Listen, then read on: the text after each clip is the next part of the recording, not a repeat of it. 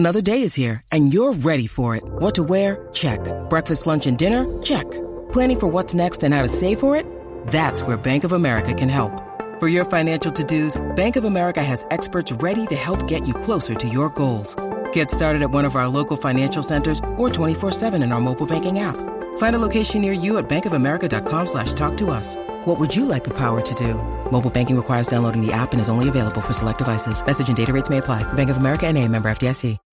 When you need mealtime inspiration, it's worth shopping Kroger, where you'll find over 30,000 mouth-watering choices that excite your inner foodie. And no matter what tasty choice you make, you'll enjoy our everyday low prices, plus extra ways to save, like digital coupons worth over $600 each week. You can also save up to $1 off per gallon at the pump with fuel points. More savings and more inspiring flavors make shopping Kroger worth it every time. Kroger, fresh for everyone. Fuel restrictions apply. The Natural Hat Trick, hosted by Luke Lipinski and Craig Morgan.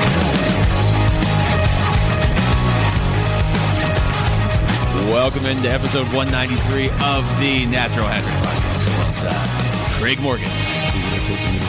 Yeah, are we allowed to converse? I mean, you just yelled at us. You said, stop talking when I hit record. Like take 9. You guys don't see what happens off the air. No. We need to start filming this live stream. Luke browbeats us. Yeah. He's a tyrant. Craig did say, whatever I say goes on today's show. Yeah, he made a mistake. He did. He meant something else. That's also Jamie Eisner. Right. Jamie's here. Yeah, Jamie. they know. Jamie's right. That's a good point, Jamie. And I'm Luke Lipinski. It's a great point. I don't like where this is going. Where's the cowbell, by the way? We got a lot of requests for more cowbell. That's over there. Cowbell. Craig's got it. Oh, cowbell. I have it right here. Okay, good. All right. So that's like a preemptive cowbelling. We're going to talk playoffs, so that means not much Chicago. So I don't know how much There cowbell you go. we're gonna Oh, hear. but you had them in.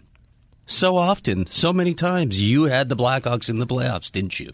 We don't have a consolation Let's bracket? just come clean, Luke. You had the Blackhawks in the playoffs. They don't have a consolation This bracket? is the sound of my coffee rattling next just to the put mic. it I right know how next you to the love mic. crazy sounds. Yeah, no, this is great for the listeners. As we add more listeners, let's try to infuriate our loyal listeners. Well, let's be honest. They probably don't even hear Craig anyway. No, I should turn that mic back off. Where do you want to start? Let's start with the Coyotes. Well, we're not off to a good start after those we're not. comments. We're not. And you didn't use the cowbell. I set you up with Chicago. I mentioned how we're going to talk about Because the he playoffs. preemptively cowbelled. Can't over cowbell. It's You don't wanna impossible abuse it. to over cowbell. Have either of you heard last week's show at all? No, I was on it. And that was a mistake, and I apologize. 5 of 6 points for the Coyotes in what we were all saying was their biggest week since 2012, considering they played Chicago and Colorado and Minnesota. Yeah, about that road trip, though. The road trip prior to that. Yeah. The hole. The hole that was dug. But the last time we did a show, they were just coming off that road trip, going into that week of playing those 3 teams that at the time were all around them. They get 5 out of 6 points. They did. Imagine if they had gotten 3 points on the road. They would be a playoff team. Yes, they'd be a playoff team. Yeah. Yep, we may look back on that road trip. Although, we should say, as we're recording this, they're only 1 point out. This is not over by any means. How big was the last 8 minutes in that game in Colorado and Oliver Ekman-Larsson just taking over? Speaking of he's been doing it for a good chunk of time here now. They get 17 points in his last 21 games. I've been impressed with him at both ends of the ice. Derek Stepan said this the other day. He was raving about the way he's taking charge of the offense, and he said not to take anything away from his defense because he's been locked down on defense. He had the one error yesterday where he pinched and got caught and then lost his man, but it's like the only mistake I can remember from him in a very long time here. He is playing like the best player on the ice, the best player on this team, and they needed it. They needed it desperately. He's really stepped up his game. It's been impressive to watch. You watch it and you think, how long is that sustainable where you're going to hang around in a playoff race and depend on your defenseman to score you 2 goals in the last 8 minutes? We've said this all the time, though. Imagine OEL with a little more skill around him. He'd probably take a 10-point jump and he'd be in Norris conversations every year, and then people would overlook some of those mistakes he makes that other guys in Norris Trophy conversations also make, but they're on better teams. They put up more points, so that stuff gets swept aside. There's not really a perfect defenseman out there that plays every game perfectly. It's plays with the puck so much and plays with in all situations. He's playing a lot of PK now. You've seen this too. So it's amazing, and he's still playing through a knee injury, by the way. Oh yeah, no big deal. And that game against Colorado, he went down twice. So just knowing that he is playing with an injury, you're wondering like, okay, is that, or did he just get banged up and he's fine or whatever? But I mean, Kemper's the MVP this season, but we've at least gotten to the point where people have stopped criticizing OEL, right? Just because it's like, well, somebody scored and he was on the ice, it must be his fault. Yeah, look, when you play with the puck as often as he does, you're going to there are going to be mistakes that are made, whether they're yours or just others on the ice. But he has been playing at just such a high level, and we've all seen this for even long spurts in the past. It's not as shocking that Oliver Ekman-Larsson can take over the game for the Coyotes. Right, he scored 20-plus goals in 2 seasons. Yeah, I mean, we have seen this before, and to me, this is the player that when we talk about what the vision is for Oliver Ekman-Larsson, because we did almost a half a show on this a couple of months ago of like what Oliver Ekman-Larsson's peak would be. This is it. It's just getting this and sustaining it over a long period of time, because it's not a lack of skill. He's clearly a high-skill player. He's played through so many injuries and also personal heartbreak over the years. There's no question about his physical or mental toughness. This is the type of player when everything is clicking together, this is what Oliver Ekman-Larsson can be. And also he's going to be on The Bachelor. By the time people hear this, it might not be April 1st anymore. Yes. So just be aware of that. True. Although that would be hilarious if he was on The Bachelor. Oh, it would be amazing. That would be... In that exact suit that he's wearing. Yeah, the Coyotes released today with the picture of him wearing... I don't even know where he got that I don't know what that is.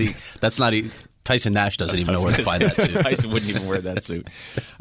No, to provide the offense to play through the injuries specifically, I mean, I've long said this would be the most frustrating thing for me as a hockey player if I was in the NHL, of some guys don't play through the injuries. They just don't. Or they need to be 95% before they're going to step out there and play. I mean, that's just the reality of it. We know from covering this team that OEL will play when he's 40%. He'll keep playing.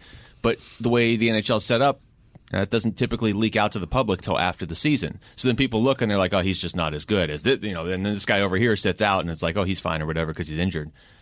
That would wear on me after a while. I don't think Oliver really cares what people say about him, or if he does, he doesn't show it.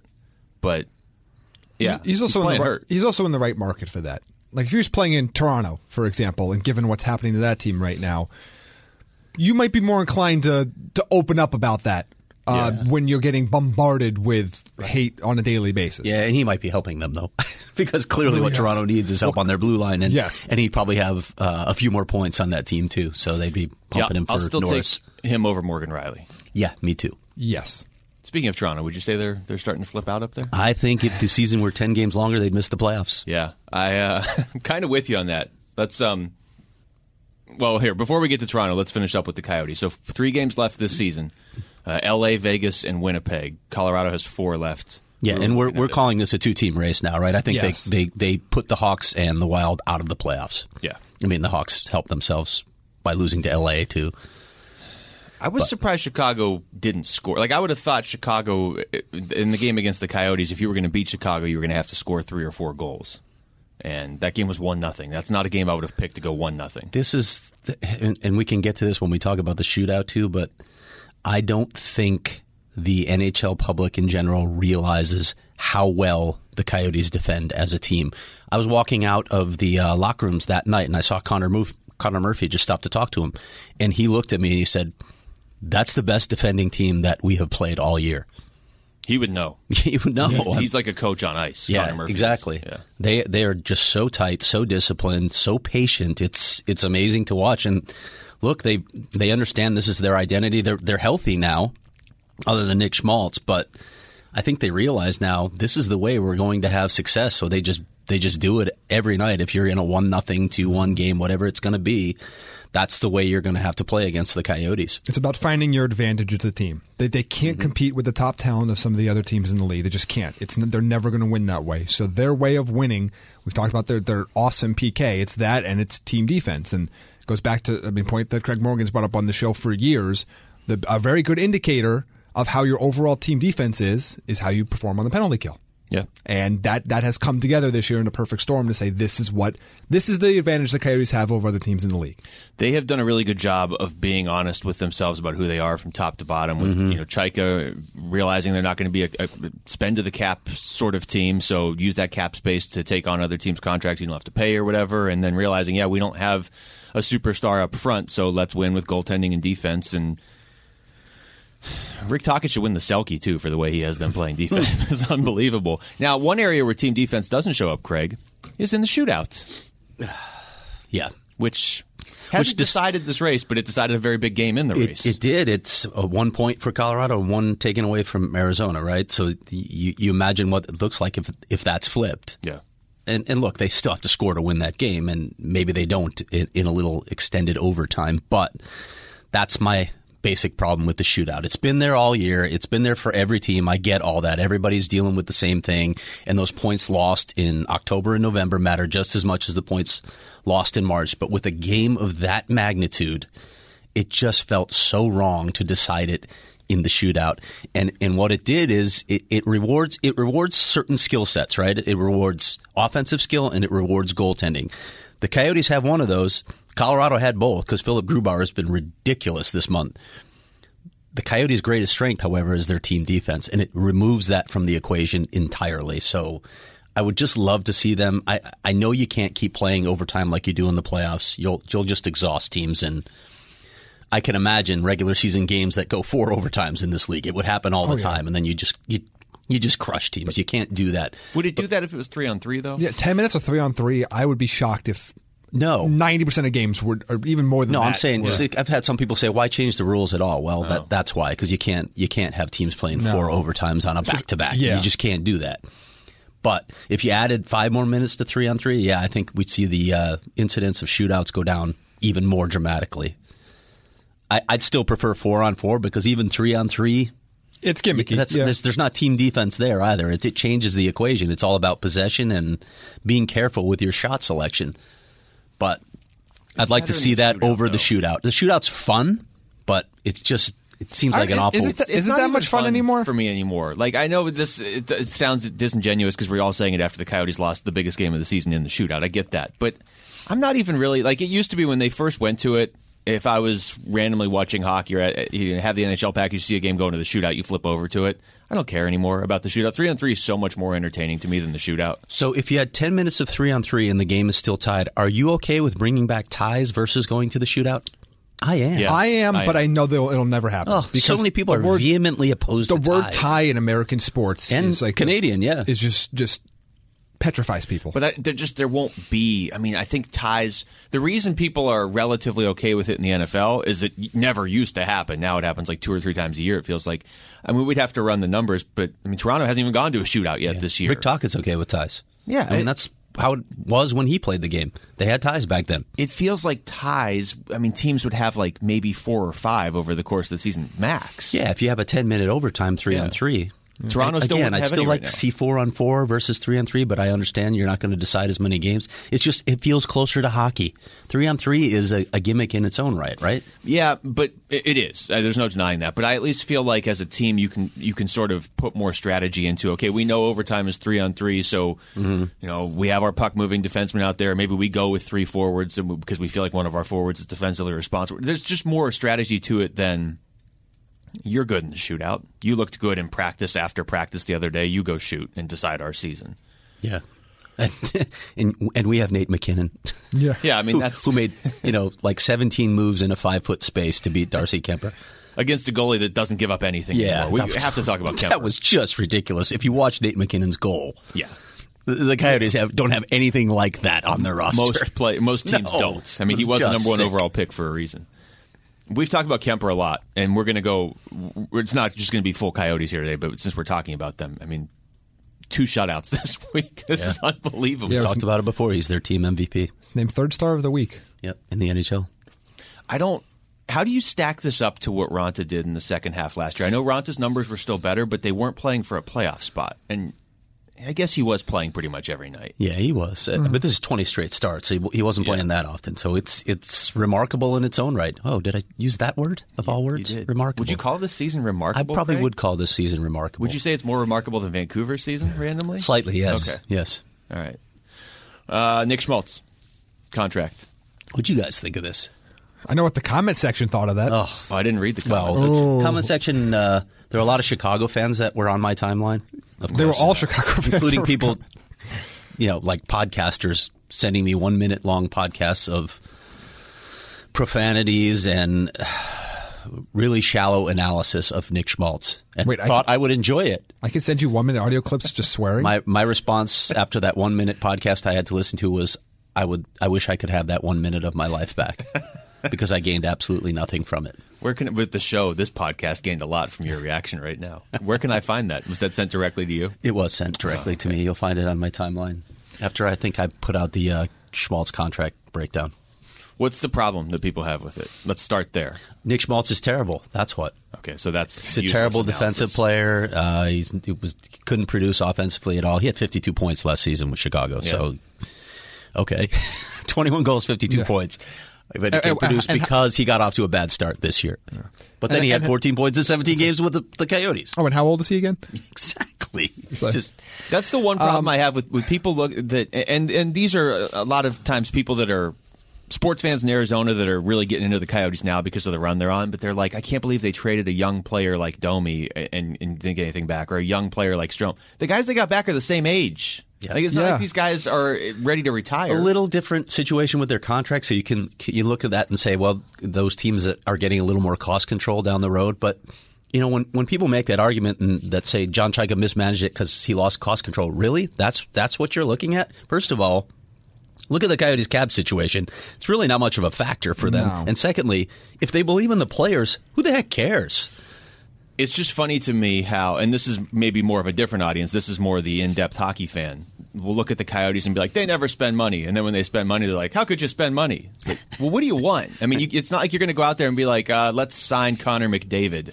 The number one center you can't get in free agency. You make your trades for your guys. The Coyotes have liked Schmaltz for a while. There's some risk involved here. I mean, he's the third highest paid player on the team. He's played 17 games, and they signed him for 7 years. Yes. There's definitely some risk there. And John said that yesterday. John Chayka said, of course, it's risk-reward here. And that's what's happening in the league, too. You're seeing these young players come out of their entry-level contracts, or sometimes these short bridge deals that they get, but they go right into these big contracts. So you're betting on the future rather than what was happening before with guys like Brent Seabrook, who was paid for his past performance. Brian Bickle. You're projecting. It's a lot about projecting what the player is going to be, what the cap's going to look like, what your own cash flow is going to look like. All of that played into this. But when you look at the money they gave Nick Schmaltz, you look at his, and I put his transition stats in the story that I wrote yesterday, that's where they really like him. Speed through the middle of the ice, both offensively and defensively, because while he needs work on his defensive zone coverage, in terms of back pressure, he's really good. So they like that stuff about him, and he's a much better fit for Rick Tocchet's system because of that. He gives them that speed through the middle that Dylan Strome will never give anyone because he's not a fast skater. So that works in the favor. And then when you look at the AAV, the number, you don't think, oh, they paid him like a number one center. They did not, especially when you project where the cap's going to be down the road. They paid him as a middle six center. So if he gets to that point, if he reaches his potential, the number will make perfect sense.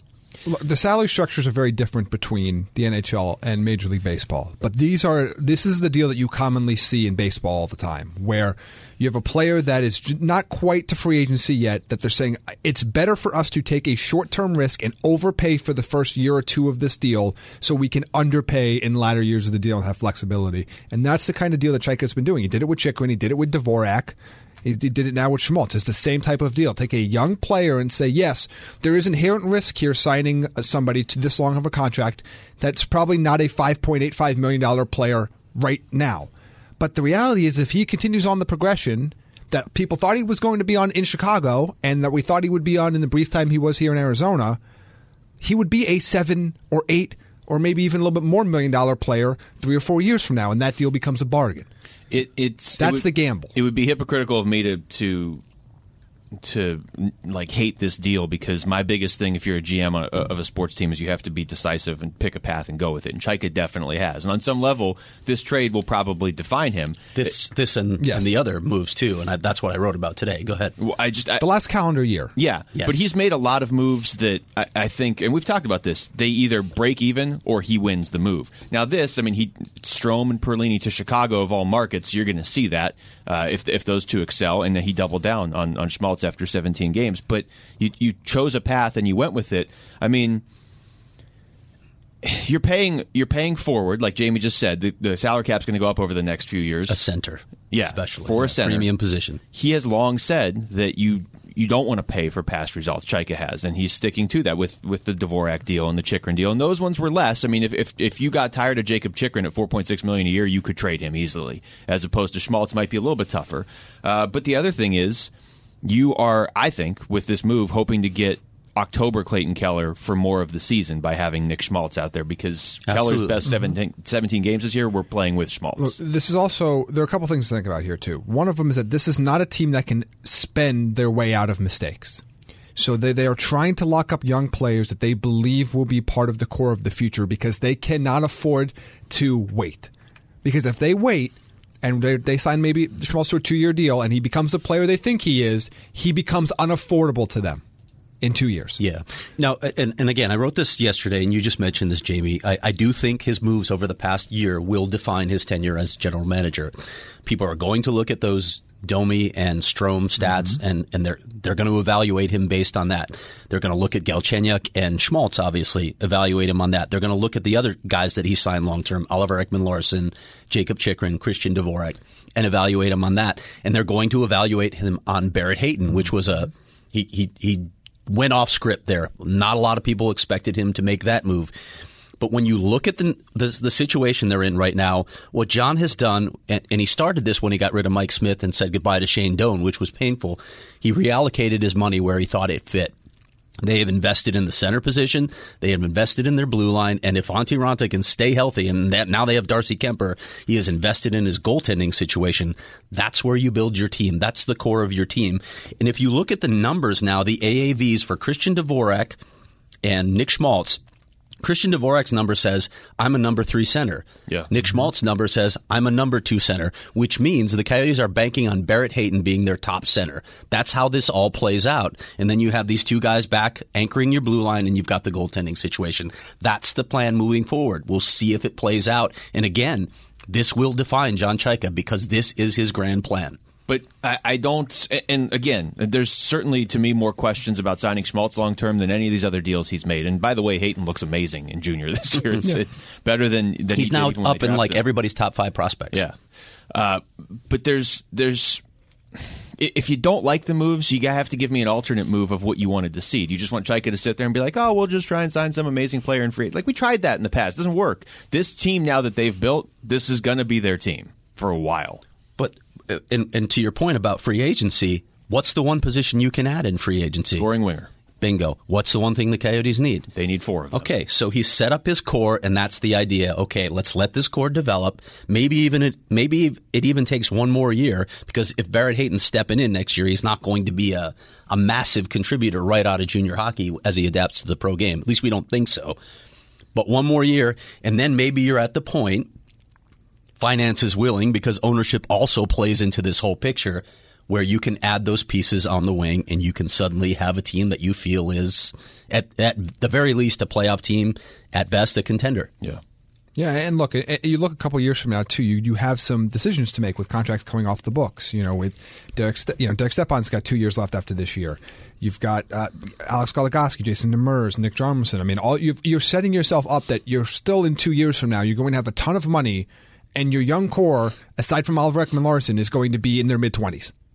Yeah, I mean, you can see, to Craig's point right there, you've got Stepan for a couple more years as Hayton develops. And so if Step has to play number 1 center next year, he does. Also a great role model to show him how to play a 200-foot game. Not that Barrett needs a lot of teaching, because he's already got that in his toolbox, but he can certainly teach Nick Schmaltz a thing or two, and so can Brad Richardson. And by the way, Stepan's only 28, too. Yeah, like, that's one of the things that I always think about him as older than he is. Because he's only 28. He's been to 1 cup, right? He was there with the Rangers. Around a long time, yeah. All right, let's go around. Let's get over to the East. We talked about this last week. Are the Carolina Hurricanes going to keep doing the storm surge throughout the playoffs? And then the next day, Justin Williams comes out and says we're not doing it in the playoffs. And have they won a game since then? What do you think the logic is behind not doing it in the playoffs? Because that wasn't my question last week. My question was, are they going to just do this till the end of time? Like every season, every time they win a home game, is it going to get old? But I definitely thought they'd still do it this year. Yeah, I guess in the playoffs in particular, you want the focus to be on the playoffs and not the sideshow or anything, and maybe they're worried about that. Maybe they're worried about the optics. I feel like this is the classic, we don't want distractions. Yeah. Okay. But they don't want players being asked about it during the postseason. They don't. I guess that would be it. And if somebody's going to deliver that message, Justin Williams is a good person to kind of deliver that message. I'm okay with this for the playoffs. Yeah. If they decide to just make this a regular season thing, I just wish they do it in the regular season again. I think it's bad to get rid of it, period. Yeah, no, it needs Keep to it as a regular season tradition because the fans love it. Yeah. He made it sound like that was just the last one this season. Yeah. Now, it might all be moot anyway because they might not make the playoffs the way they're going. That's the problem here. As we record this, Columbus has won 5 in a row. They have 94 points. Carolina has 93. 5-5 in their past 10. Yeah, they're playing the worst hockey of those three teams over the last 10 games, and as a result, they're only 1 point ahead of Montreal, 1 point away from falling out of the playoff picture. Now, Montreal does host Tampa Bay next. We'll see how dialed in Tampa Bay is still. And all three of them Carolina's at Toronto, and pretty much everybody beats Toronto that's these a free days. win for Carolina. So we'll see how it plays out. But can you imagine all that? Carolina, there was a while where I was certain they were getting in the way they were playing, and now I'm not sure about they're right on the cusp again. I'm not sure. I'm not sure if they're going to make it. I'm not sure about any of these teams, to be honest. I mean, Columbus has to play Boston. That's not a gimme. I think Columbus is in, though. I mean, they've started to come together. They've won 5 in a row. I know, but if Montreal beats Tampa Bay and Columbus loses to Boston, which is reasonable, all of a sudden Montreal beating Tampa Bay is not reasonable. I mean, Tampa Bay has lost 19 games this year. They can lose a hockey game. Tampa can still set the record for wins, though. Do they care, or do they care about resting players? I don't know. 8-2 in their last 10 games. As Jamie said, even when they don't care, they're still 5 times better than Montreal. Except when they play Washington. Yeah, and is that a threat still? Are the Caps still a threat to Tampa Bay? They handled them pretty easily the other night. All I know is the Capitals won't be intimidated by them. No. They beat them in their own building. Yep. With the cup appearance on the line. Washington's going to win the Metro. Washington's playing well. Are we just going to do this now? That's my pick to win the Cup if Tampa doesn't win it. Yeah. The Caps? Yeah. I wouldn't disagree with that as the second team because I don't think anybody in the West is winning. No. Everybody in the West is a disaster. Because it's going the same way it did last year when we did the show. And I didn't pick Washington to win the Cup last year, but I had them going deep because they were the Capitals then. Yeah. But there wasn't nearly as much pressure on them last year. People had given up on them. People aren't even talking about them this year. And to me, they are the second best team in the NHL. I absolutely would not be stunned if they won the Cup again. And I think they like the fact that they're flying under the radar. If I had to sit here and pick my winner, I'd still go Tampa because it would almost be negligent not to pick Tampa. But then Washington and then Winnipeg. Those are my 3 teams. I think I want to see Tampa and Washington again in the conference final after last season. Well, last year we only saw Washington. We didn't see Tampa show up in the conference. You're talking games 6 and 7. Yeah. We got 5 games with Tampa. We saw plenty of Tampa through the first 5 games. Those first 5 games were fun. It was a back and forth. There was 2 teams on the ice and everything. And then Tampa just assumed that the last 2 games were exhibition games and they had already advanced to the Cup final. Yeah. Who are you guys taking if it's not Tampa? Washington. Yeah. Okay. Yep. I want to go back to that playoff race, though. In the East, it's just crazy. Like, if Carolina had beaten Pittsburgh yesterday, they would have jumped Pittsburgh in the standings. That's how bunched up it is. Yep. If, to Craig's point, if the season was a little bit longer, right now Montreal's 92 points, they're not in. There's a good chance 96 points doesn't get you in the East this year. If Toronto only has 97 points, they're not that far out of missing the playoffs. They won't because there's just not enough games left. Yeah. That team is a mess right now. They are a mess. And we keep talking about this. Does Mike Babcock get another year to... It keeps getting worse. But it does keep getting worse. And if they bow out in the first round of Boston, which I think they're going to do you really say, yeah, we'll bring the coach back? There seems to be something wrong there. Something internally is wrong beyond just the fact that this is a young team and, yeah, they need some help on their blue line. There seems to be something wrong there. They lose to Ottawa every game now. That is a pretty good they sign. Lose to everybody. That you have an issue. This talent-wise should be one of the top 3 teams in the NHL, maybe 2. They've lost 7 of their past 10 games. I mean, they've run Freddie Anderson into the ground. Yeah. They've completely run him ragged. I don't think he's in my Vezina conversation anymore, the way he's played. But yeah, to the greater point, you can't feel good about Toronto the way they're going into the playoffs. Do they even get to a 7th game against Boston? Yeah. Right now, I would take Boston in 6. I still think that if Toronto goes up 2-0 in that series or 2-1, it all flips, and all of a sudden it's like, oh, we're the more talented I don't team. know, because I feel like, as weird as it sounds, there's no pressure on the Bruins. It doesn't. And flip we keep in the underestimating the Bruins. We keep underestimating the Bruins. It doesn't flip in the sense that Boston's like, oh, what are we going to do? But I think some of this is Toronto buckling under the pressure and not having confidence. If they get their confidence back, yes, that's a 7-game series that they could win. I agree, Boston is a much better team. I just think they'd have to actually win the series, because they could be up 2-0 in the series, and I don't think the narrative is going to be everything's fixed. It's they better not blow this. Right. Do you remember the laments earlier, though? Yeah. The 3 best teams in the NHL are all in the same division. Woe is Toronto that they have to. Well, yeah, nobody's saying that about you anymore. I don't think they have you in their top 8 now. Not the way they're playing. I do think they could turn it around, though. But I love the fact that would they be the 6th seed if we went to the old system? Yeah, maybe they're just trying to drop down into a wild card spot, so they don't have to play Boston. The funny thing is they'd rather play the Caps. Yeah. I think that's a better matchup though for Toronto. Washington. I mean, Boston is the worst matchup for them, other than Tampa. Other than Tampa, yeah. Tampa's just so much better than them. But I think Boston. I mean, Boston's going to beat them up no matter who wins that series. Boston's going to beat Toronto up, and they just don't seem mentally strong enough to handle that. And I can't wait for that series to start. Yeah, I'm ready for the playoffs now. So we think Montreal's the team that doesn't make it, or are we worried about Carolina? No, I don't know. I still think it's Montreal. Know. I do think Columbus is in. You think they're getting in? And I don't think that's a team I'd want to play. As much as I think Washington could win the Cup again, that's an interesting first-round series. Washington-Columbus? I guess. Yeah. James, is that one of your stations? I don't think any of these 3 teams in the wild card race can hold a candle to most of the other teams in that.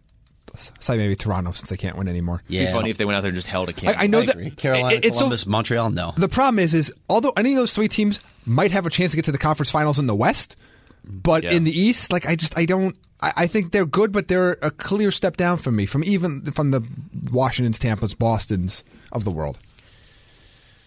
All right, over to the West then. We know another playoff series with San Jose and Calgary, deciding the division. San Jose playing Vegas in the first round now. Yeah. I don't know what to think of the Sharks because I don't, without Erik Karlsson, how do you evaluate? I think they'll be fine. That's a horrible first round matchup though for them. It's sure a great one to watch. Yeah, that'll be a great series. It really will.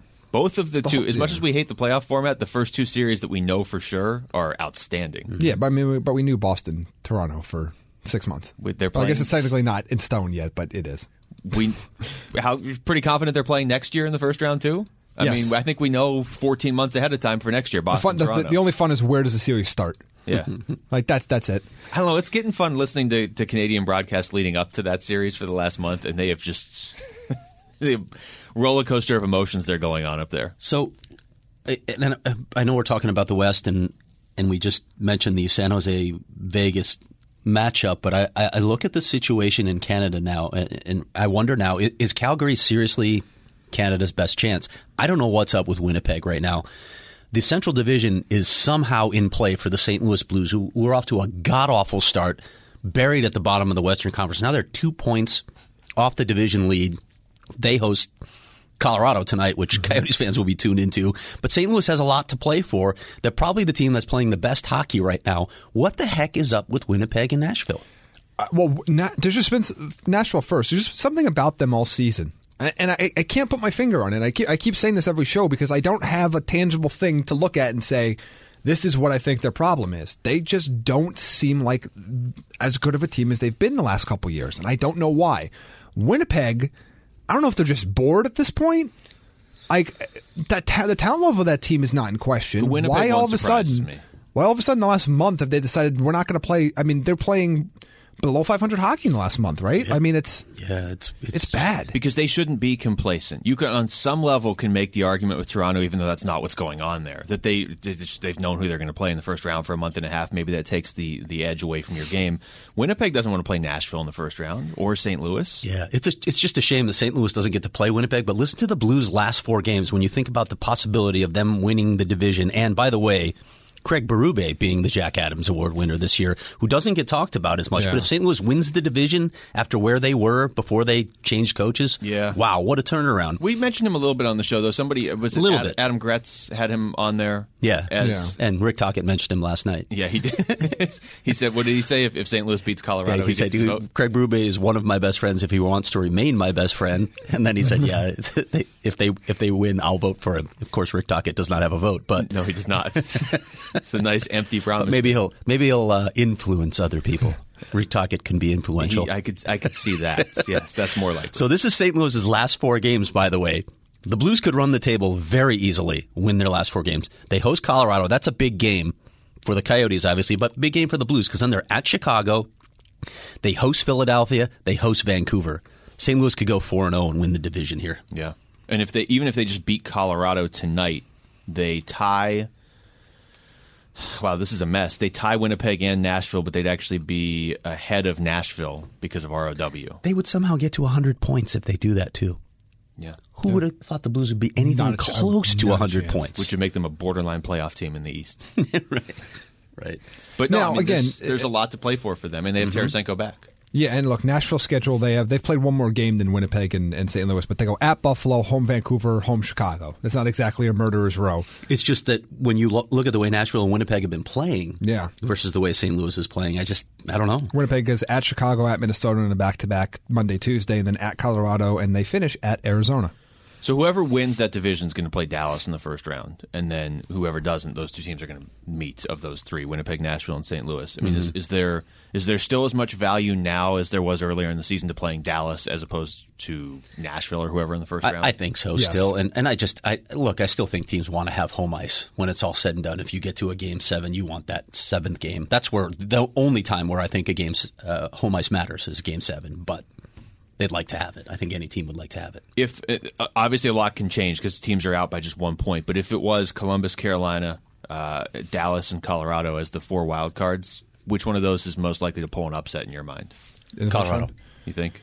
Because of Philip Grubauer and that top line. They're the best of those 4 teams. They're also getting secondary scoring lately. I don't know if you guys have been reading Ryan Clark's stuff. We just had him on the show. But they've been getting secondary scoring to supplement that crazy good top line.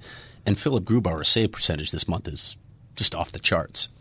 Also, I'll just say, as much as we joke about how every team gets their best player back right when they play the Coyotes, Gabriel Landeskog coming back, as much as that's more of an impact player, doesn't bother me nearly as much because Colorado needed the game and they were playing the team that they're as New Jersey getting 5 guys back in the middle of March to play the Coyotes. And yet, Clayton Keller, open net, post. Just saying. I forgot about that already. I think I blocked that out. Jamie looked like he was going to say something of extreme value. No, I don't know if extreme value. I do think Colorado is the team most likely to upset in the first round, but I do not think they're the best of all the wild card teams. Ooh, who do you think it is? Columbus.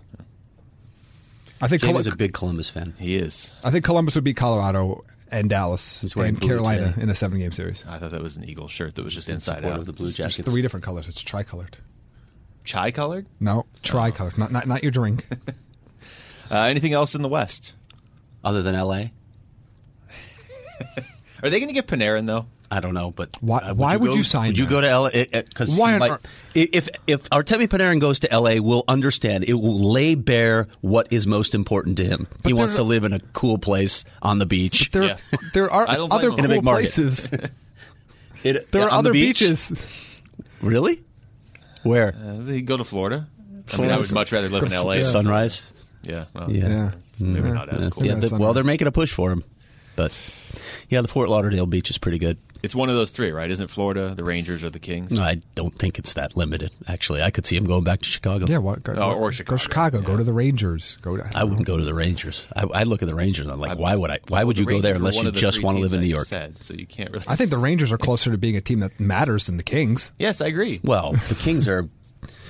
I think he's going imploding. To the Rangers. They're imploding. Drew Doughty is ripping every player in the NHL. Yeah. They hate their coach. Reportedly hate their coach. They locked him out of the which is not a surprise because he was like choice 7. And the Kovalchuk signing's going well. Yeah, the Kovalchuk signing's going well. Who could have seen that as a potential sticking point at any point? And they've got a lot of old guys. Old guys. Yeah. These guys. Quickest signed until the end of times. And yeah. But other than that, everything's going great. But they're in LA. Peachy. They won their 2 cups, though. They did get their 2 cups. They got their rings, plural. It's all that matters. But it is similar to Chicago in the sense of it's not similar that they could have kept winning cups, but they don't have to be this bad. Yeah, I don't think they were as sustainable as the Blackhawks. No, because the Blackhawks made financial mistakes. The Kings built their team very specifically, and the game changed almost immediately after they won that second. And they refused to adapt to the rest of the league. We can keep winning this way. We're just keep winning It was this way. the LA Bostons guys. of the world. Although Boston adapted. Boston did adapt. LA did not. LA did not at all. They were like the old guy in the neighborhood screaming at all the kids running around his yard. They were just like, no, we're going to keep signing 6'4" guys that can't skate. And More Dustin Penners. And it really worked for them. Yeah, they're a mess. But it's kind of entertaining at this point. I'm really trying to get Craig to use the bell, and he's not using it today. Can you just hand me that bell? That way I can ring it. I don't really feel ring the it need too loudly, though. to use it. Okay. Well, You can just take an overt shot at the Blackhawks, and then I'll use it. I did earlier in the show. Well, I missed it. I'm sorry. I'm old. Well, just like they're missing the playoffs? Sorry, I blanked out for a moment. Hey, how about John Tavares going back to Long Island? Hey, how about would be that? fun. That's kind of old news. He's already done that. But he's going to do it again. It went so well. Do they have last another, time, do too. they have another video? Do they have more stuff to throw on the ice? Although the Islanders are now in a much better. Yeah, Is the that game Maple at Leafs. Nassau or Barclays? It is Nassau? I don't know. See? I'm not used to having a team play home games in Barclays different wouldn't be buildings Long every Island, No. as Jamie knows. Yeah. It's all the same, isn't it, Jamie? It does blend together. I mean, actually, more so technically, than but people if realize. you told anybody in Brooklyn that they're on Long Island, they would not take too kindly to No, that. I know. That's why I said it. Toronto's been a mess ever since that game. Yeah, what it was like 5-0 in that game.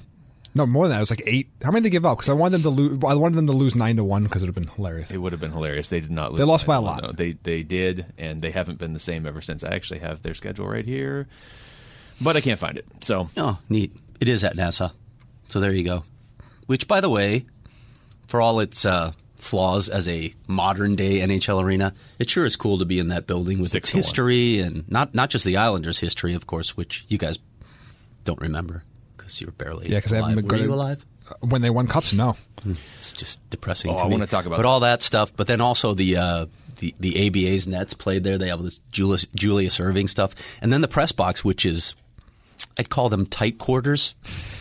But it's like it's so much closer to the ice and so much lower than any other press box in the league. It's really cool to be on top of the action like that. You don't get that experience anywhere else. So I actually enjoyed being back at Nassau. They put a lot of money into it too. The seats are all new, and they put that weird metal skin thing on the outside of it to make it look modern. yeah. So they dressed it up a bit. It still feels like an old arena when you're in it, but you're saying it's your favorite arena in the NHL? That's no, what I'm hearing. I mean, at least it's the no seats, Little Caesars. At least the seats all match now, which they didn't previously.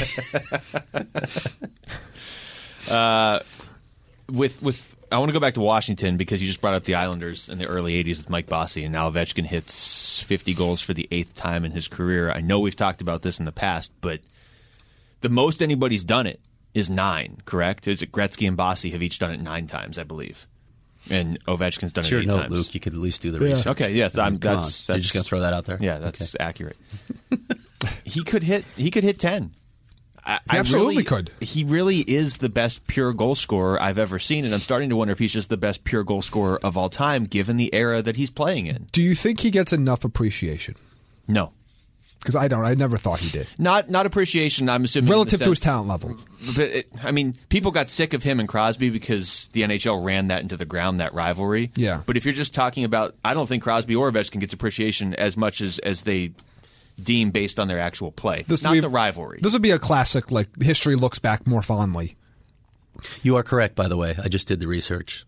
Yeah, it was at my fingertips, actually. Look at that. It's funny how easily you can do it. Well, if you need to, but I didn't So need Mike to. Bossy with 9, Wayne Gretzky with 9, Guy Lafleur 6. So he's in rare company already, and sure he's going to get to 9. I'm almost certain of it, unless he gets hurt. But Right? none of those guys you're reading off have played in the last 25 years. Yeah, the guys, and that's interesting too. You're right, because the game has changed, and that needs to be stated, because all the other guys in the top 10, Bossy, Gretzky, Guy Lafleur, Mario Lemieux, Marcel Dion, Pavel Bure, Bobby Hull, Phil Esposito, Brett Hull, they all played in a different era. I guess Bure and Lemieux played, the most recently, but If you watch footage of the 80s now, it's great. It's like, okay, what was I watching? Who are these skinny guys who are moving so slowly on the ice? Yes, you'll see guys come down the right side and just shoot the puck from like outside the faceoff circle, and the goalie will like kick at it and then just look behind him and be like, oh well.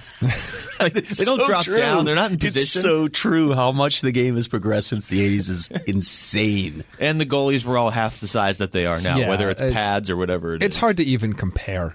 Even relative to other sports. I mean, every sport has changed dramatically, but it's But it hard would to be compare. like if in baseball they used to use a bat that was like 3 times as wide. Or as it is unjuiced now. baseballs. Yeah. What a novel concept. Look at that.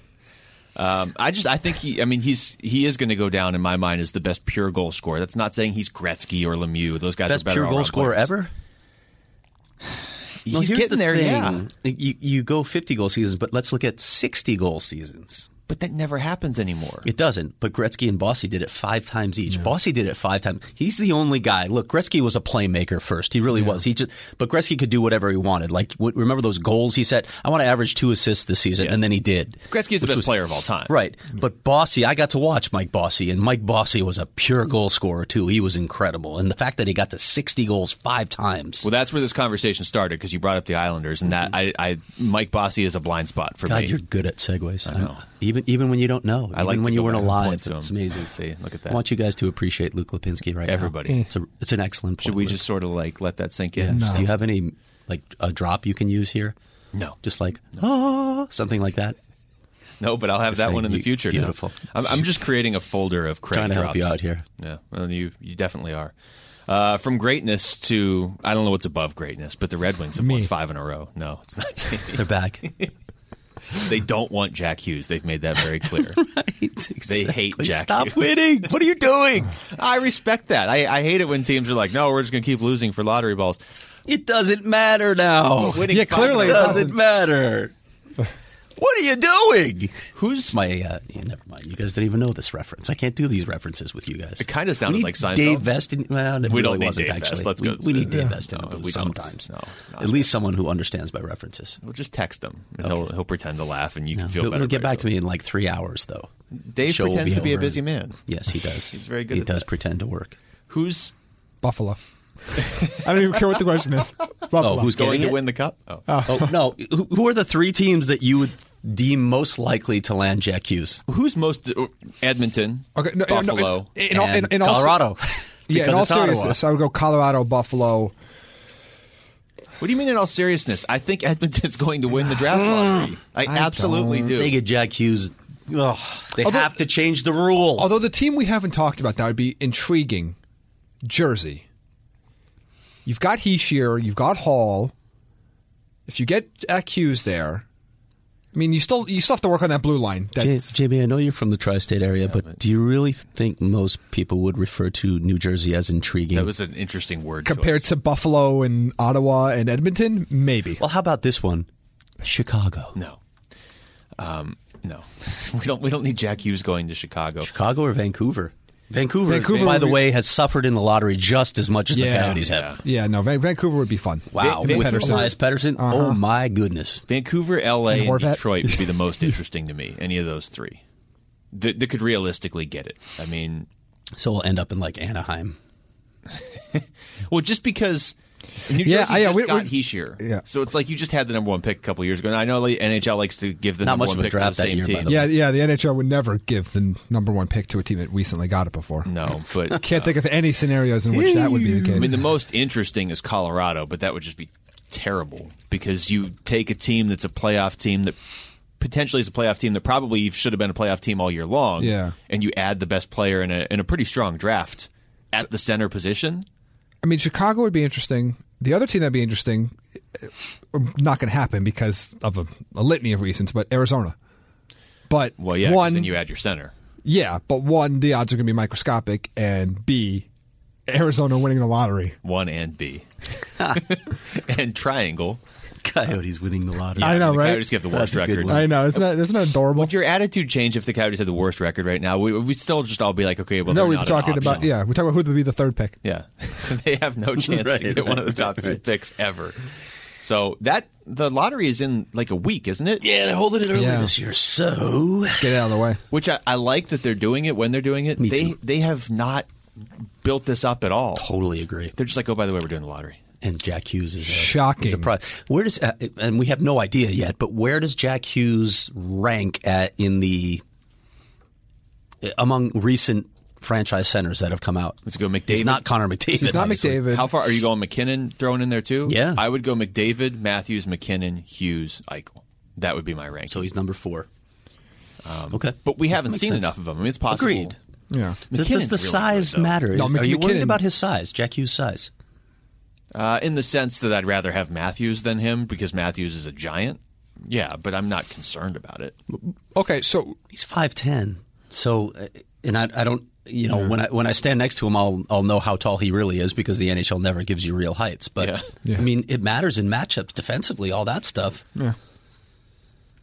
We'll see. But you're comparing him to franchise-altering centers with the exception of Eichel. Well, I guess McDavid I mean that's how he's wasn't. being billed, though, isn't it? Yeah. So does he have the ability because of those deficiencies? Look, I know people get angry when you talk about size mattering. It does matter especially at this position. Especially if you're the number 1 overall pick, too. Well, especially when you're supposed to be the franchise center that changes the game. Like, I mean, there are expectations for you that are different. It is crazy, though, that when you look at those other 4 guys we just listed, McKinnon has changed the Avalanche, Matthews has changed the Leafs, McDavid hasn't changed the Oilers. There's He's nothing tried. He's doing there's nothing everything he do. can. He's literally the Oilers. There's literally He is. nothing he can do. He beat the Coyotes by himself. He did. Like, I know we joke about that, but watch Edmonton play any games this year. Even if you didn't watch the Coyotes game, it is mind-boggling how literally everything they do is with McDavid. Everything he they do. kills the penalty. I mean, he does Everything. I'll go back to the point They I don't made touch earlier the this puck year. when McDavid's on the bench. He could score. He could put up 150 points. They would not make the playoffs. So Sad. good luck. Good job, Edmonton. Yeah, that's less than ideal. You're look like orchestrating. He's dancing. I don't know if did you want to sing? No, never mind. You can't sing No Canada. That was my. It's time for a segue, Luke. That's not a radio sign. That's a hit B It's just sharp. a sign. It's orchestra. NHL player tracking. What about it? Go. I like it. Yes, it's in the notes. So I feel like we should talk about it because Craig obviously wanted to. it's just all this data are going to be available to all NHL teams now. I'm sure a lot of teams are accessing data, but it's going to be this abundance of data. But every team will have it. Every team will have it, but again, it's going to come down to what you do with it, right? It's just raw data at that point. It's how you interpret it. It's how you utilize it and implement it. Well, I'm assuming Edmonton will burn the papers. That's right. That's right. Because It's fancy witchcraft. stats, they don't mean it exactly. It's witchcraft. That's right. So it's going to be interesting, though, and I'm fascinated as much with how well it's going to work, right? Because Yes. there will be glitches along the way. There are going to be issues with it, but we're going to be seeing it rolling out soon, and it's going to give us so much better. A much better read on the game. I'm also curious about how we can improve goaltending stats because right now they all stink. They all stink. Even the stuff where if you go on 3 different sites to look at high danger save percentage, you'll find 3 different numbers for every goalie because everybody's tracking it differently, and there are so many variables at play there. Whether it's puck position, screens, deflections. Strength of the shot, right? Because so much of it is right now is just by zones. Oh, the shot was taken from the zone. Well, he flubbed the shot. Yeah. Or he was screened, or the goalie had to move from left to right, or all that stuff that you have to take into account. It's hard. It's really hard to do, but And it's going to take some time, too, because to generate the most accurate numbers there, you have to look at standard deviations, and you're going to have to collect a lot of data to go, in this situation, Yes. the average, this shot is saved X percentage of the time, and then find out which goalies are saving that, how many standard deviations above the league average to find out, and then combine all that together. Like, it's going to take several years worth of data to even get to numbers that are reliable, but it's a good start. Back to Craig's point, because Jamie's speaking a different language now. It's really tough. I mean, what you're talking about, that's the sort of stuff that's not really going to be available mainstream for years and years and years. Each individual team, and they already are, has to be doing this on their own behind closed doors. And Jamie's right. It's not just, hey, this number compares to this. You actually, I mean, the standard deviation is going to matter to all the teams except, again, Edmonton. They'll just blame it on Toby Reeder. But at the same time, this is important to evaluating how you're actually going to win. If that material's there for all these teams, it's going to separate the smart teams that much more because they're going to look at it. Absolutely. Right, and there's way. some teams that have a head start, right? There's some teams that have been doing it better than others for a few years here, and they know what to do with it. But it's also going to be incumbent on teams to bring in staff that know how to analyze and implement what they're finding through this data. I agree. Wow, that was good stuff. Want to go back into standard deviations again, or are we good? No, we're good. Just save it for Peace later on in Corps? the show. You're joining the Peace Corps? Is that what you said? NCAA hockey tournament. ASU gets in. It gets bounced in the first round. Did you guys see the disallowed goal? I did not. I would have just liked them to win one game. I mean, it's very impressive to be one of the top 16 teams, so don't get me wrong. I'm happy with the season they had. It would have been cool if you just win one game, because then everybody nationally has to take notice of you. Mm-hmm. But, great showing this year, by the way. Yeah, and it was a tight game, too, to lose 2-1. Yeah, that hurts. I agree with you. It would have capped everything off. If they won one game, I would not have cared what else they did in this tournament. But still, they have arrived on the national scene, and I don't know how long it's going to take to get that arena. The original plans sound like they've been delayed, but that's never happened before. When that thing's in place, there's just nothing holding back this program. Yeah. They have so many advantages.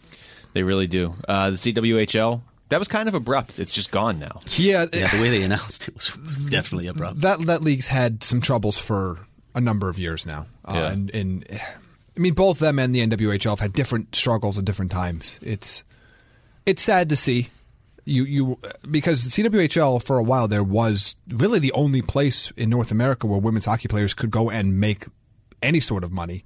Not much, but it was something. And again, when leagues like this fold, it's never good. I don't know what the solution is. I know a lot of people are looking to the NHL to say, hey, can you?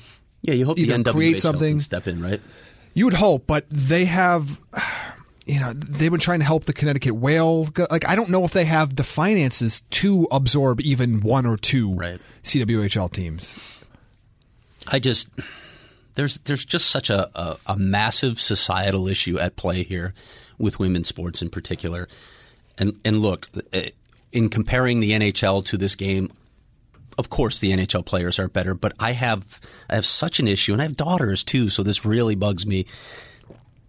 I have such an issue with the way women are socialized to relate to sports, and the way men are socialized to relate to women's sports. Title IX has made such a difference in college athletics, but we have to get to a point where we can view women, where we can view girls in the same light, with truly the same opportunities, and view them as athletes. Just view them as athletes. Stop putting them in this box where it's women's sports. How many times do you hear that when we talk about, especially this time of year? Yeah, you hear about it all the time. I even have a problem with titles of leagues where it's the National Hockey League, and when it's a women's sport, you have to mention the fact that it's women. WNBA. We don't do that for men's sports. We don't say it's the men's league. Yeah, there's such a subtle issue at play there, and it really is. It impacts the way we perceive it, or the way we perceive it impacts those titles. I don't know how you get there through education. Obviously, that's the main issue, but we need to get there. We need to get there. And I'm with you, but there's so many different factors here at play, because there is just what you're talking about. If there's just guys out there that are ignorant and just don't want to see women play professional sports, and look, we'll badmouth them just for no other reason than they're women. That's the difference. It's a women's game. If you don't want to watch, you don't have to watch. It's entertainment, and spend your money however you want. But to then go out of your way to make sure other people don't watch, that's where it's like, okay, why? Why does it matter? If it doesn't matter to you, it doesn't matter to you. You shouldn't be trying to tear it down. But the flip side is, as a business model, you have to find a way for it to actually make money too and be sustainable. I don't have the answer for you, but I don't think having competing women's leagues is the answer. No, I agree with you there. Yeah, and the revenue model is difficult because it's dealing with that societal issue that we're talking about. And you're starting from scratch. You're just not viewed in the same light. And you're starting from almost scratch. You don't have this years of pedigree that's been earning you a lot of profit. It's so tough because the finances of the situation. Because the best way to truly be equal and entice the best women's athletes in the world to play is to be able for them to earn an actual living playing that sport. Yeah. And until they can do that, you're going to be losing people along the way, because it's not it's not an attainable dream if you can't feed yourself, even if you're the best athlete in your You have sport. to have a side job. Yeah, Yeah. Right. How does that ever become a realistic goal for you? But it does. We don't get there until society starts viewing women Exactly. as professional athletes. Period. Stop. Full stop. Right there.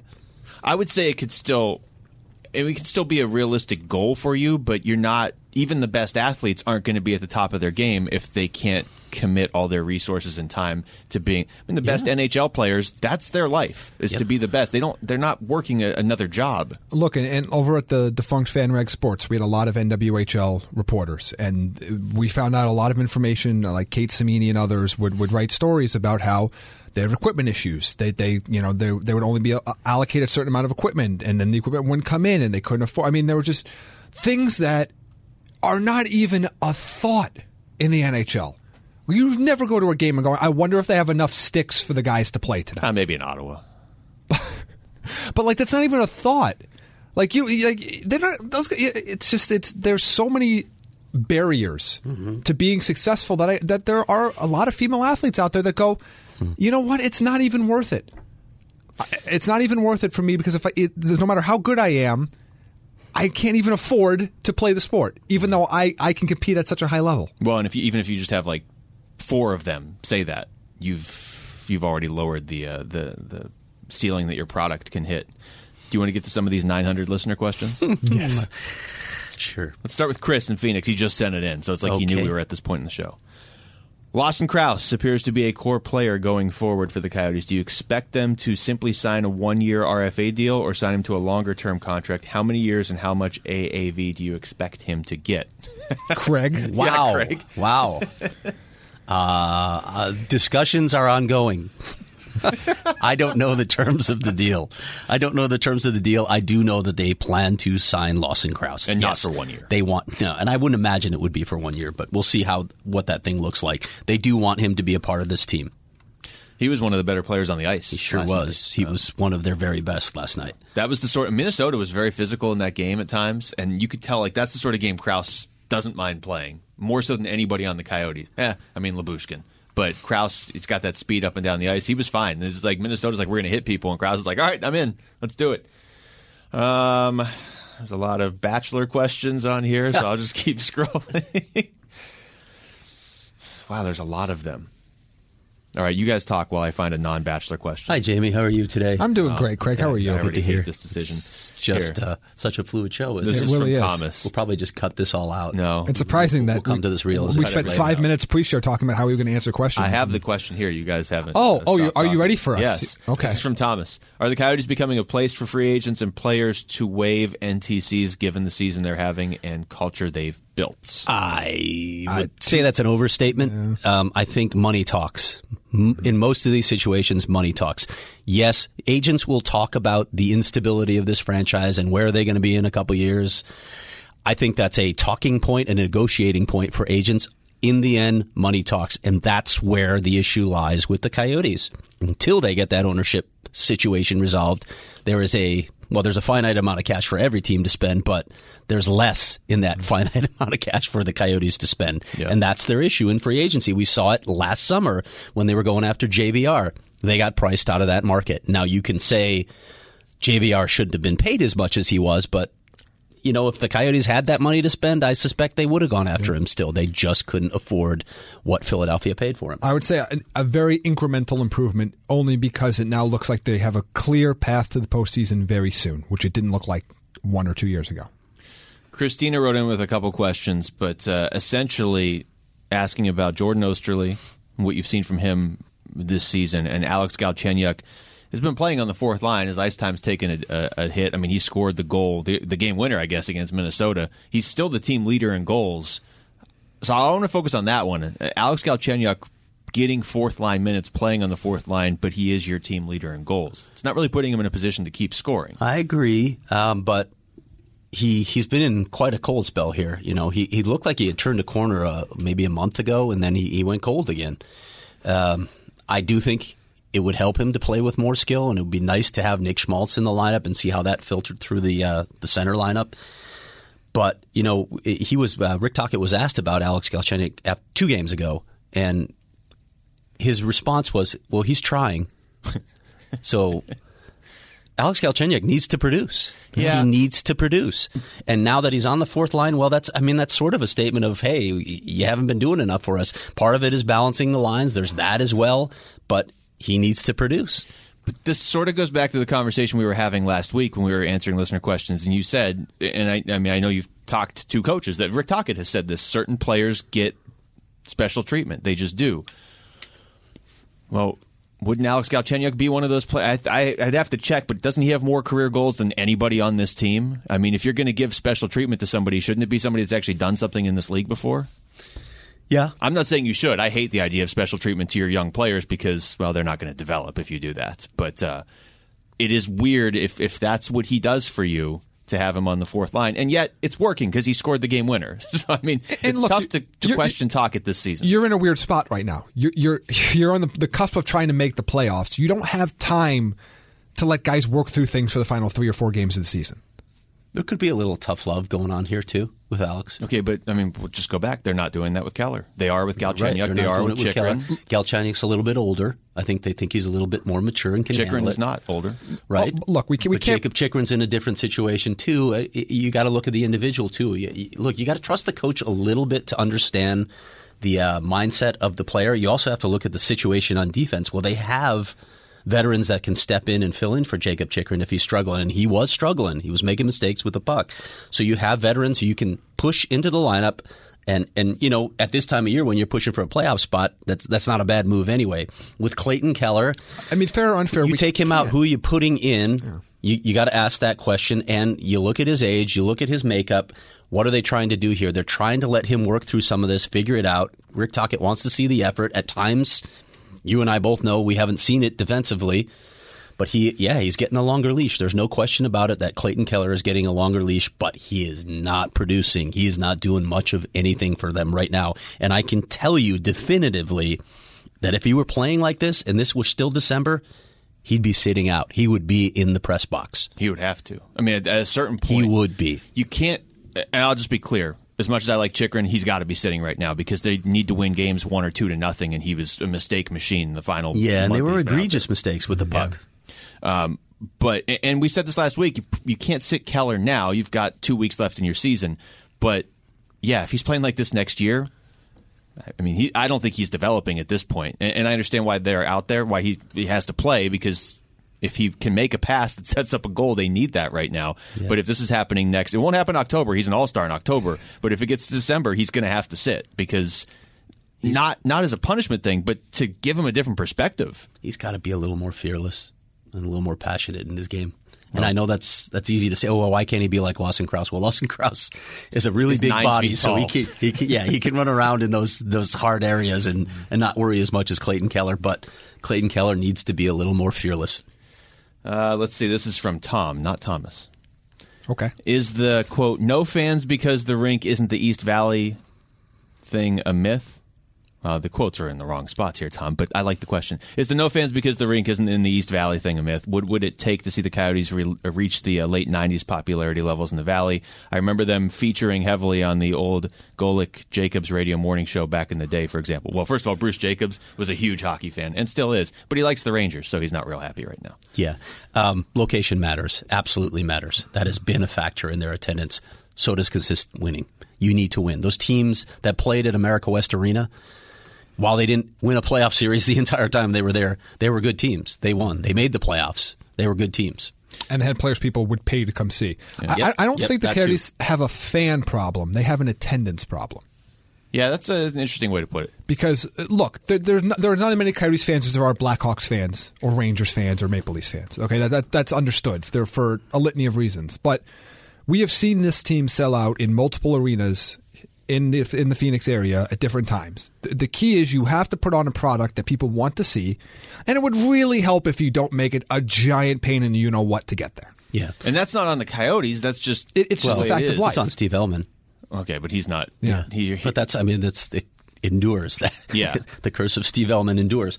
But it's interesting what Jamie just said, too. They had players that people came to see. Now, I think they're building your core of Coyotes fans love this team. They know the personalities. They get it. But the Coyotes don't have a star. They may have a star power issue too. Mm-hmm. They had hoped that Clayton Keller would be that, but he hasn't done it this season. And let's face it, Clayton Keller is not great in front of the cameras or in front of the mics either, and that helps too. You don't have a Jeremy Roenick or a Keith Tkachuk, two bigger than life personalies who really sold the game. But you don't have a Shane Doan anymore either. Yeah. Oliver is, he's the next Bachelor. Well, he's really grown and he's really played well of late. But in terms of he's still Swedish, don't come right? To see defensemen though, that's the problem. They could. If it's an Eric Carlson or someone, they might. But there are barriers with OEL too. And this is not just an Arizona thing. I was watching the Sunday Night Baseball game last night. It had the Phillies in it. And they were talking about how the Phillies, again, in Philadelphia, that you cannot question a sports market in Philadelphia. Last year, they were 12th in the National League out of 15 teams in attendance. 12th. They signed Bryce Harper and McCutchen, but particularly Bryce Harper, and they sold out all 3 games to open the season. They had 4 sellouts the entire season last year. Stars matter. Stars matter. People come to see stars. And Oliver Ekman-Larsson might be there. Antti Raanta, when healthy, might be there. But you need offensive stars. Unfortunately, that is people come to see offense. And if you want to grab the casual fan, which you have to in every single market, you have to grab the casual fan on some level. Bingo. Yeah, that's what you need. I hear what you guys are saying, but to me, star power is a distant third to winning, and it's location. It's not just location. We've talked about this in the past. You're never going to get walk-up traffic to a game when you are located not 30 minutes outside of Phoenix, an hour and a half and outside. Well, it's not from downtown, right? But you're near nothing. But when the core of your season ticket holders are on the east side of town, when 75% of your premium season ticket holders, all the sheets of ice are on the east side of town, and that's the point. It's not just it's in a meh spot; it's in a terrible spot, and there's not ways to get there. I mean, you if you don't live here, you don't know. But the main road to get there goes right through downtown Phoenix in rush hour on a Tuesday. Only east-west road for most of the citizens of this city. And it's not like get to downtown. You then have to drive 20 miles. When that Southern Freeway opens this fall, that'll help. Oh, God, it'll help me so much. But I always think about this, and I know we're getting way off the rails here, but why didn't they ever put the 60 through the city? Can you imagine having a second belt through the middle of the city? It just you want to talk about ADOT on the show? Let's just dump it into 10. Let's dump that into 10. Let's dump everything into the 10. And then let's close the 10. Yeah. Let's restrict the lanes on the 10. The reality is, and for those of you that are listening to us outside of Arizona. Oh, they've stopped listening at this point. The money in this town, the majority of it's in the East Valley. Yep. Period. There's no debate about that. The money is in the East Valley. A lot of people work in the East Valley and a lot of people work downtown. People don't commute to Glendale to work. So you're not getting people that are leaving their office building and saying, oh, you know what? It's 7 o'clock on a Thursday night. Let's go see a hockey game. You can't. They could have done that 10 years ago, or whatever, how many years ago now it is, but they can't do that now. I would just say yesterday's game, after that potentially demoralizing loss to Colorado, was on a Sunday, and the team has been winning, and it sold out. Yep. And I'm not saying every game would sell out if they were winning, but it's a lot easier to get to Glendale on the weekend than it is on Tuesday at 6 p.m. Yes. There's Saturday what do you think Tuesday brings against the Kings? And, a quote rival. I know the Kings aren't good this year, but it's a rival. Do you think that crowd is going to be huge? It's tough to get out there. Yes. I think location is the biggest factor. Their Saturday attendance through the years is so much better than their midweek attendance. They've sold out every single playoff game. I don't think they have an issue filling the building. I have the issue where the building is. Yeah. I couldn't agree more. Because, I know if you don't live here, if you live in Toronto or whatever, you look and you say, okay, these teams have attendance issues or whatever. It must all be the same. It's different for every city. I don't live in Sunrise or Ottawa or whatever. Well, Ottawa has a similar issue with their arena. But I don't where know they what are relative to the population. Like. I mean, cause it's one thing to say, oh, the arena is 25 miles outside of downtown Phoenix or whatever, but it's another thing to say you also can't drive there. Depends which 25 miles. Ottawa and Florida are the two worst arena. But can you get there? Can you actually drive? Or is it just gridlock to get there?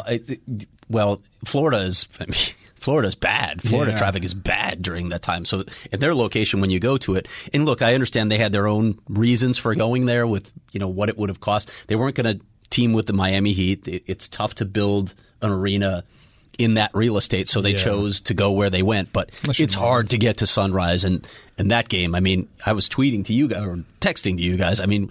There was a while there where I thought we were going to have 3,000 fans in the building. I think it got up to like 6 or 7, but that's what Florida's facing, and that arena is really tough to get to. And Ottawa's not as big. It's not going to have the traffic issues that Phoenix does, but Canada's pretty darn far outside the city. Yeah. Here, I got 3 more for you, and then we're going to. Are they all arena questions? No.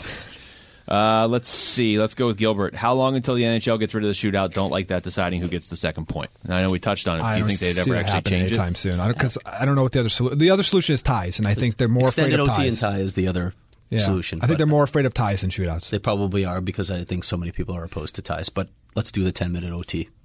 How about Kevin? Sweaters or jerseys? Ugh, I hate sweaters. I know a lot of people say sweaters. I hate that word. I'll always say jersey. I don't even care if it's accepted parlance that it's sweaters in the NHL. I hate that word. You made Craig use the word Sweater. parlance. It's not a sweater. A sweater is something that I wear to be warm in New England.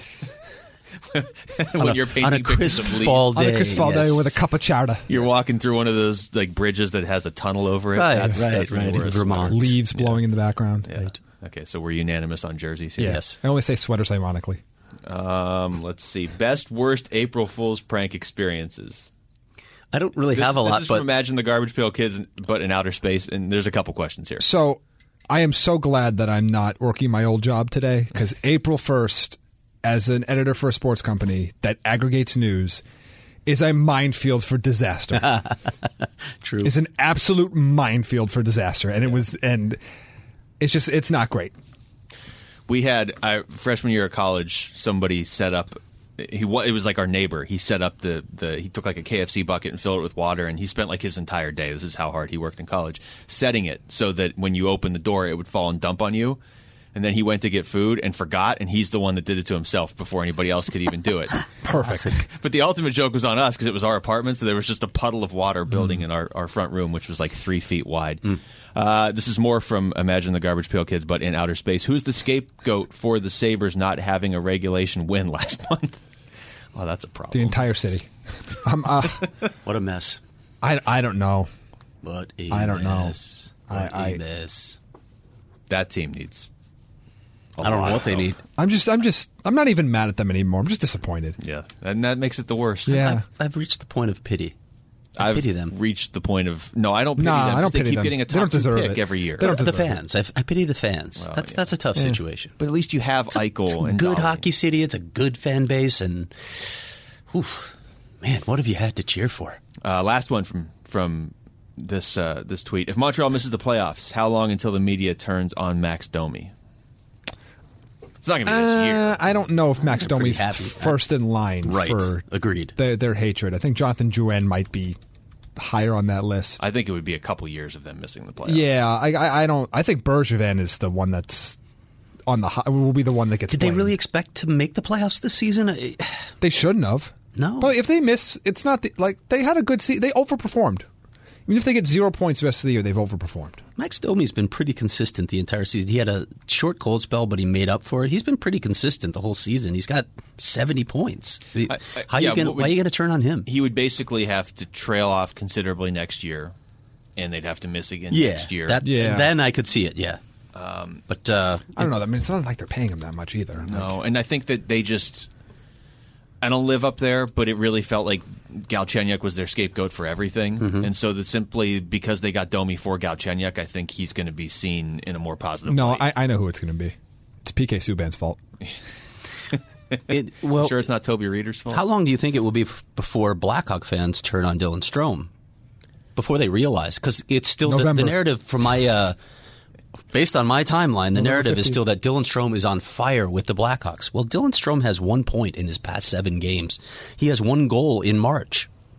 When the Blackhawks needed Dylan Strome most during their playoff push, Dylan Strome hasn't done much. That whole and Brendan offense Perlini dried up. had his nice little run, but Brendan Perlini is still who we think he is, and Brendan Perlini was a healthy scratch in their last game. Yeah, he is who we thought. Again. It is possible, as much as I like Strome and Perlini were 2 of my favorite people on the Coyotes. Great guys, but I love Brendan Perlini. And I do think Strome is going to be good in this league. We talked about it when that trade was made, if he ends up in a situation like he just ended up in. But it is very possible the Coyotes won that trade. And I think even if we see next year that the Coyotes won the trade, people aren't going to acknowledge it till like 2 years down the line. It all depends on Strome. Because to me, Perlini, I know what he is. Well, it depends on at his Schmaltz. age now. Yeah, The 2 centers. Yeah, it's the 2 centers. Brendan Perlini is who he is at this age. And he's just going to be this guy who is inconsistent. Yeah. And I don't know what his future holds. He shows you those flashes where it's just like, oh my goodness, the size, the speed, the shot. He's got the tools.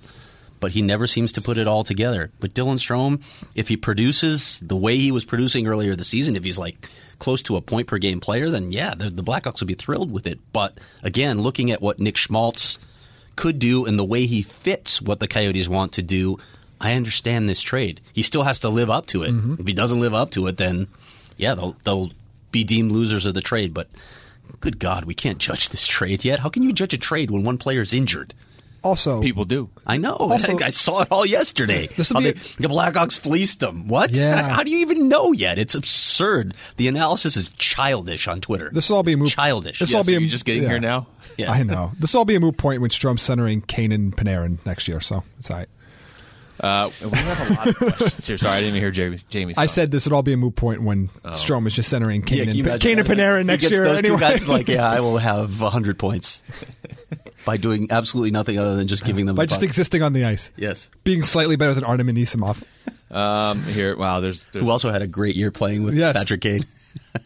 wow, there's a lot more here. Okay, let's do 3 more and that's it. Okay. Wow. Coyote Steve, when we look at our roster from start of season to now, who do we have on our roster that we would consider core going forward, and which names have fallen off and are being added to the list? When you look at the roster right now, it's pretty clear. We talked about core players, Oliver Ekman-Larsson and Jacob Chychrun on defense. Are we talking core for the future, or are we talking Like 5 years immediate or core? for like next year? Let's just say who you're building around for the next couple of years. Yeah, well, those two guys on defense, Oliver Ekman-Larsson and Jacob Chychrun, are core pieces for a long time here. The other veterans only have a couple years left on their contracts. So When you say core, just to clarify, are we saying like untouchable in trades, or just this is Well, who we're nobody's building around? untouchable. nobody's Let's- untouchable in Okay. trades. But But players you envision the team being built around. those two guys on defense, if we're looking past 2020, 2021, those are the two guys on defense. The centers that we just mentioned, the way the Coyotes envision their depth chart right now, and it should be clear by the numbers they handed out to those other two guys, is Barrett Hayton number 1, Nick Schmaltz number 2, Christian Dvorak number 3. Those are your top 3 centers. So those guys are core pieces. Clayton Keller, they still view as a core piece, without a doubt. I think, he's not going to be the type of productive player that those other guys we're talking about are, but I think Lawson Krause is a core piece too, and they're going to re-sign him. Beyond that, Alex Galchenyuk, maybe we'll see hope- how they feel about him. That's the interesting. You'd hope if he can, But he's live got up to his another year, potential. right? So they can judge it. They have enough time to judge whether they Been hurt want this to year, commit too. to him. I mean, he's still going to lead the team in goals, probably. I mean, Yep. what are you looking for from Galchenyuk? 30 goals? Yes. Yes. Okay. Yes, they Yes. need him to be a 30-goal scorer. And he can do it. We've seen him do it. Yeah, he's done it even in a bad situation. And he may in get to Montreal. 20 this year, but he's missed some time. He hasn't missed that much time. No, yeah, but he's I think when people look at the number of games, they're like, okay, well, he didn't produce enough in the games played. You have to remember how much adjustment time there is when you come back from an injury before you feel right. And that was probably a month for him. And adjusting to this And a new system. team. Yeah, like that too. We Yes, watched this whole exactly. team struggle for the entire first half last year because they couldn't adjust to Tocchet's system. Next season will be a much better read on Alex, and I think they know that. That allows them to decide, okay, do we commit to this guy long-term as a goal scorer, or do we need to move on? Loyal Sif, this is a long question, but I'll just ask the main part of it. How do you feel about Lyubushkin? How do you think the Coyotes feel about Lyubushkin? I think they like his development right now. I don't think Lyubushkin's ever going to be more than a depth player on your blue line, but he can be a good depth player for you. He's a right shot. That helps. He gives you a physical presence. You know, that one guy that NHL teams still like to employ with a physical presence on your blue line. He can step in situations where you need him to, and he's more mobile than I thought he was, actually. And his if you watch his game with a puck, it's progressed quite a bit just this season as he's gotten used to the smaller ice surface and having to move the puck more quickly and because he has less space and time. Yeah. Yeah, he provides a different skill set than their other defensemen. Last question. This is from Runner. I'm gonna mediate this a little bit. He said top 5 goals for Chaika over the summer. How about just the top goal for Chaika over the Scoring summer? wings. Yeah. Scoring wings. 2 of them. Well, Need 2? two. You think 2? They Via need to. free I don't agency know or that trade? I don't know if they can afford to. I don't know if they can afford 1. They couldn't get JVR last summer. It all depends on ownership. That is the great issue here, as always. Luke, weren't you how supposed much money do they have to spend? But they are paying their core players. Which is good, but when it comes to adding free agents, but weren't you supposed to look up for the show free agents? Coyotes could sign. We were going to do it in the offseason, I thought, because I actually did listen to last week's show, and I remember saying that we are going to just do a show in the offseason about. Well, fine. So take that, Jamie. I know this was Coyotes heavy. Next week is going to be much more NHL wide because of the playoffs. Maybe it'll still be Coyotes. Potentially, yeah. We're going to do 2 podcasts next week. So Eastern Conference, Western Conference? Yeah, and I would assume we'll throw news and notes and everything into the Eastern Conference one. Whichever one we do first, yeah. Because we have a West Coast bias. We do. Somebody has to. Somebody needs to, because everybody else has the East Coast bias. Rate and review the show on iTunes or wherever you listen. Please. Follow us on Twitter if you're not already. Yes, at the Natty Hattie. You should be tweeting in questions right there. All right, that's going to do it for us. For Jamie Eisner and Craig Morgan, I'm Luke Lipinski. Thanks for listening to the Natural Hat Trick Podcast. Don't want the Oilers to trade Draisaitl and his 50 goals? Yes, to the Penguins.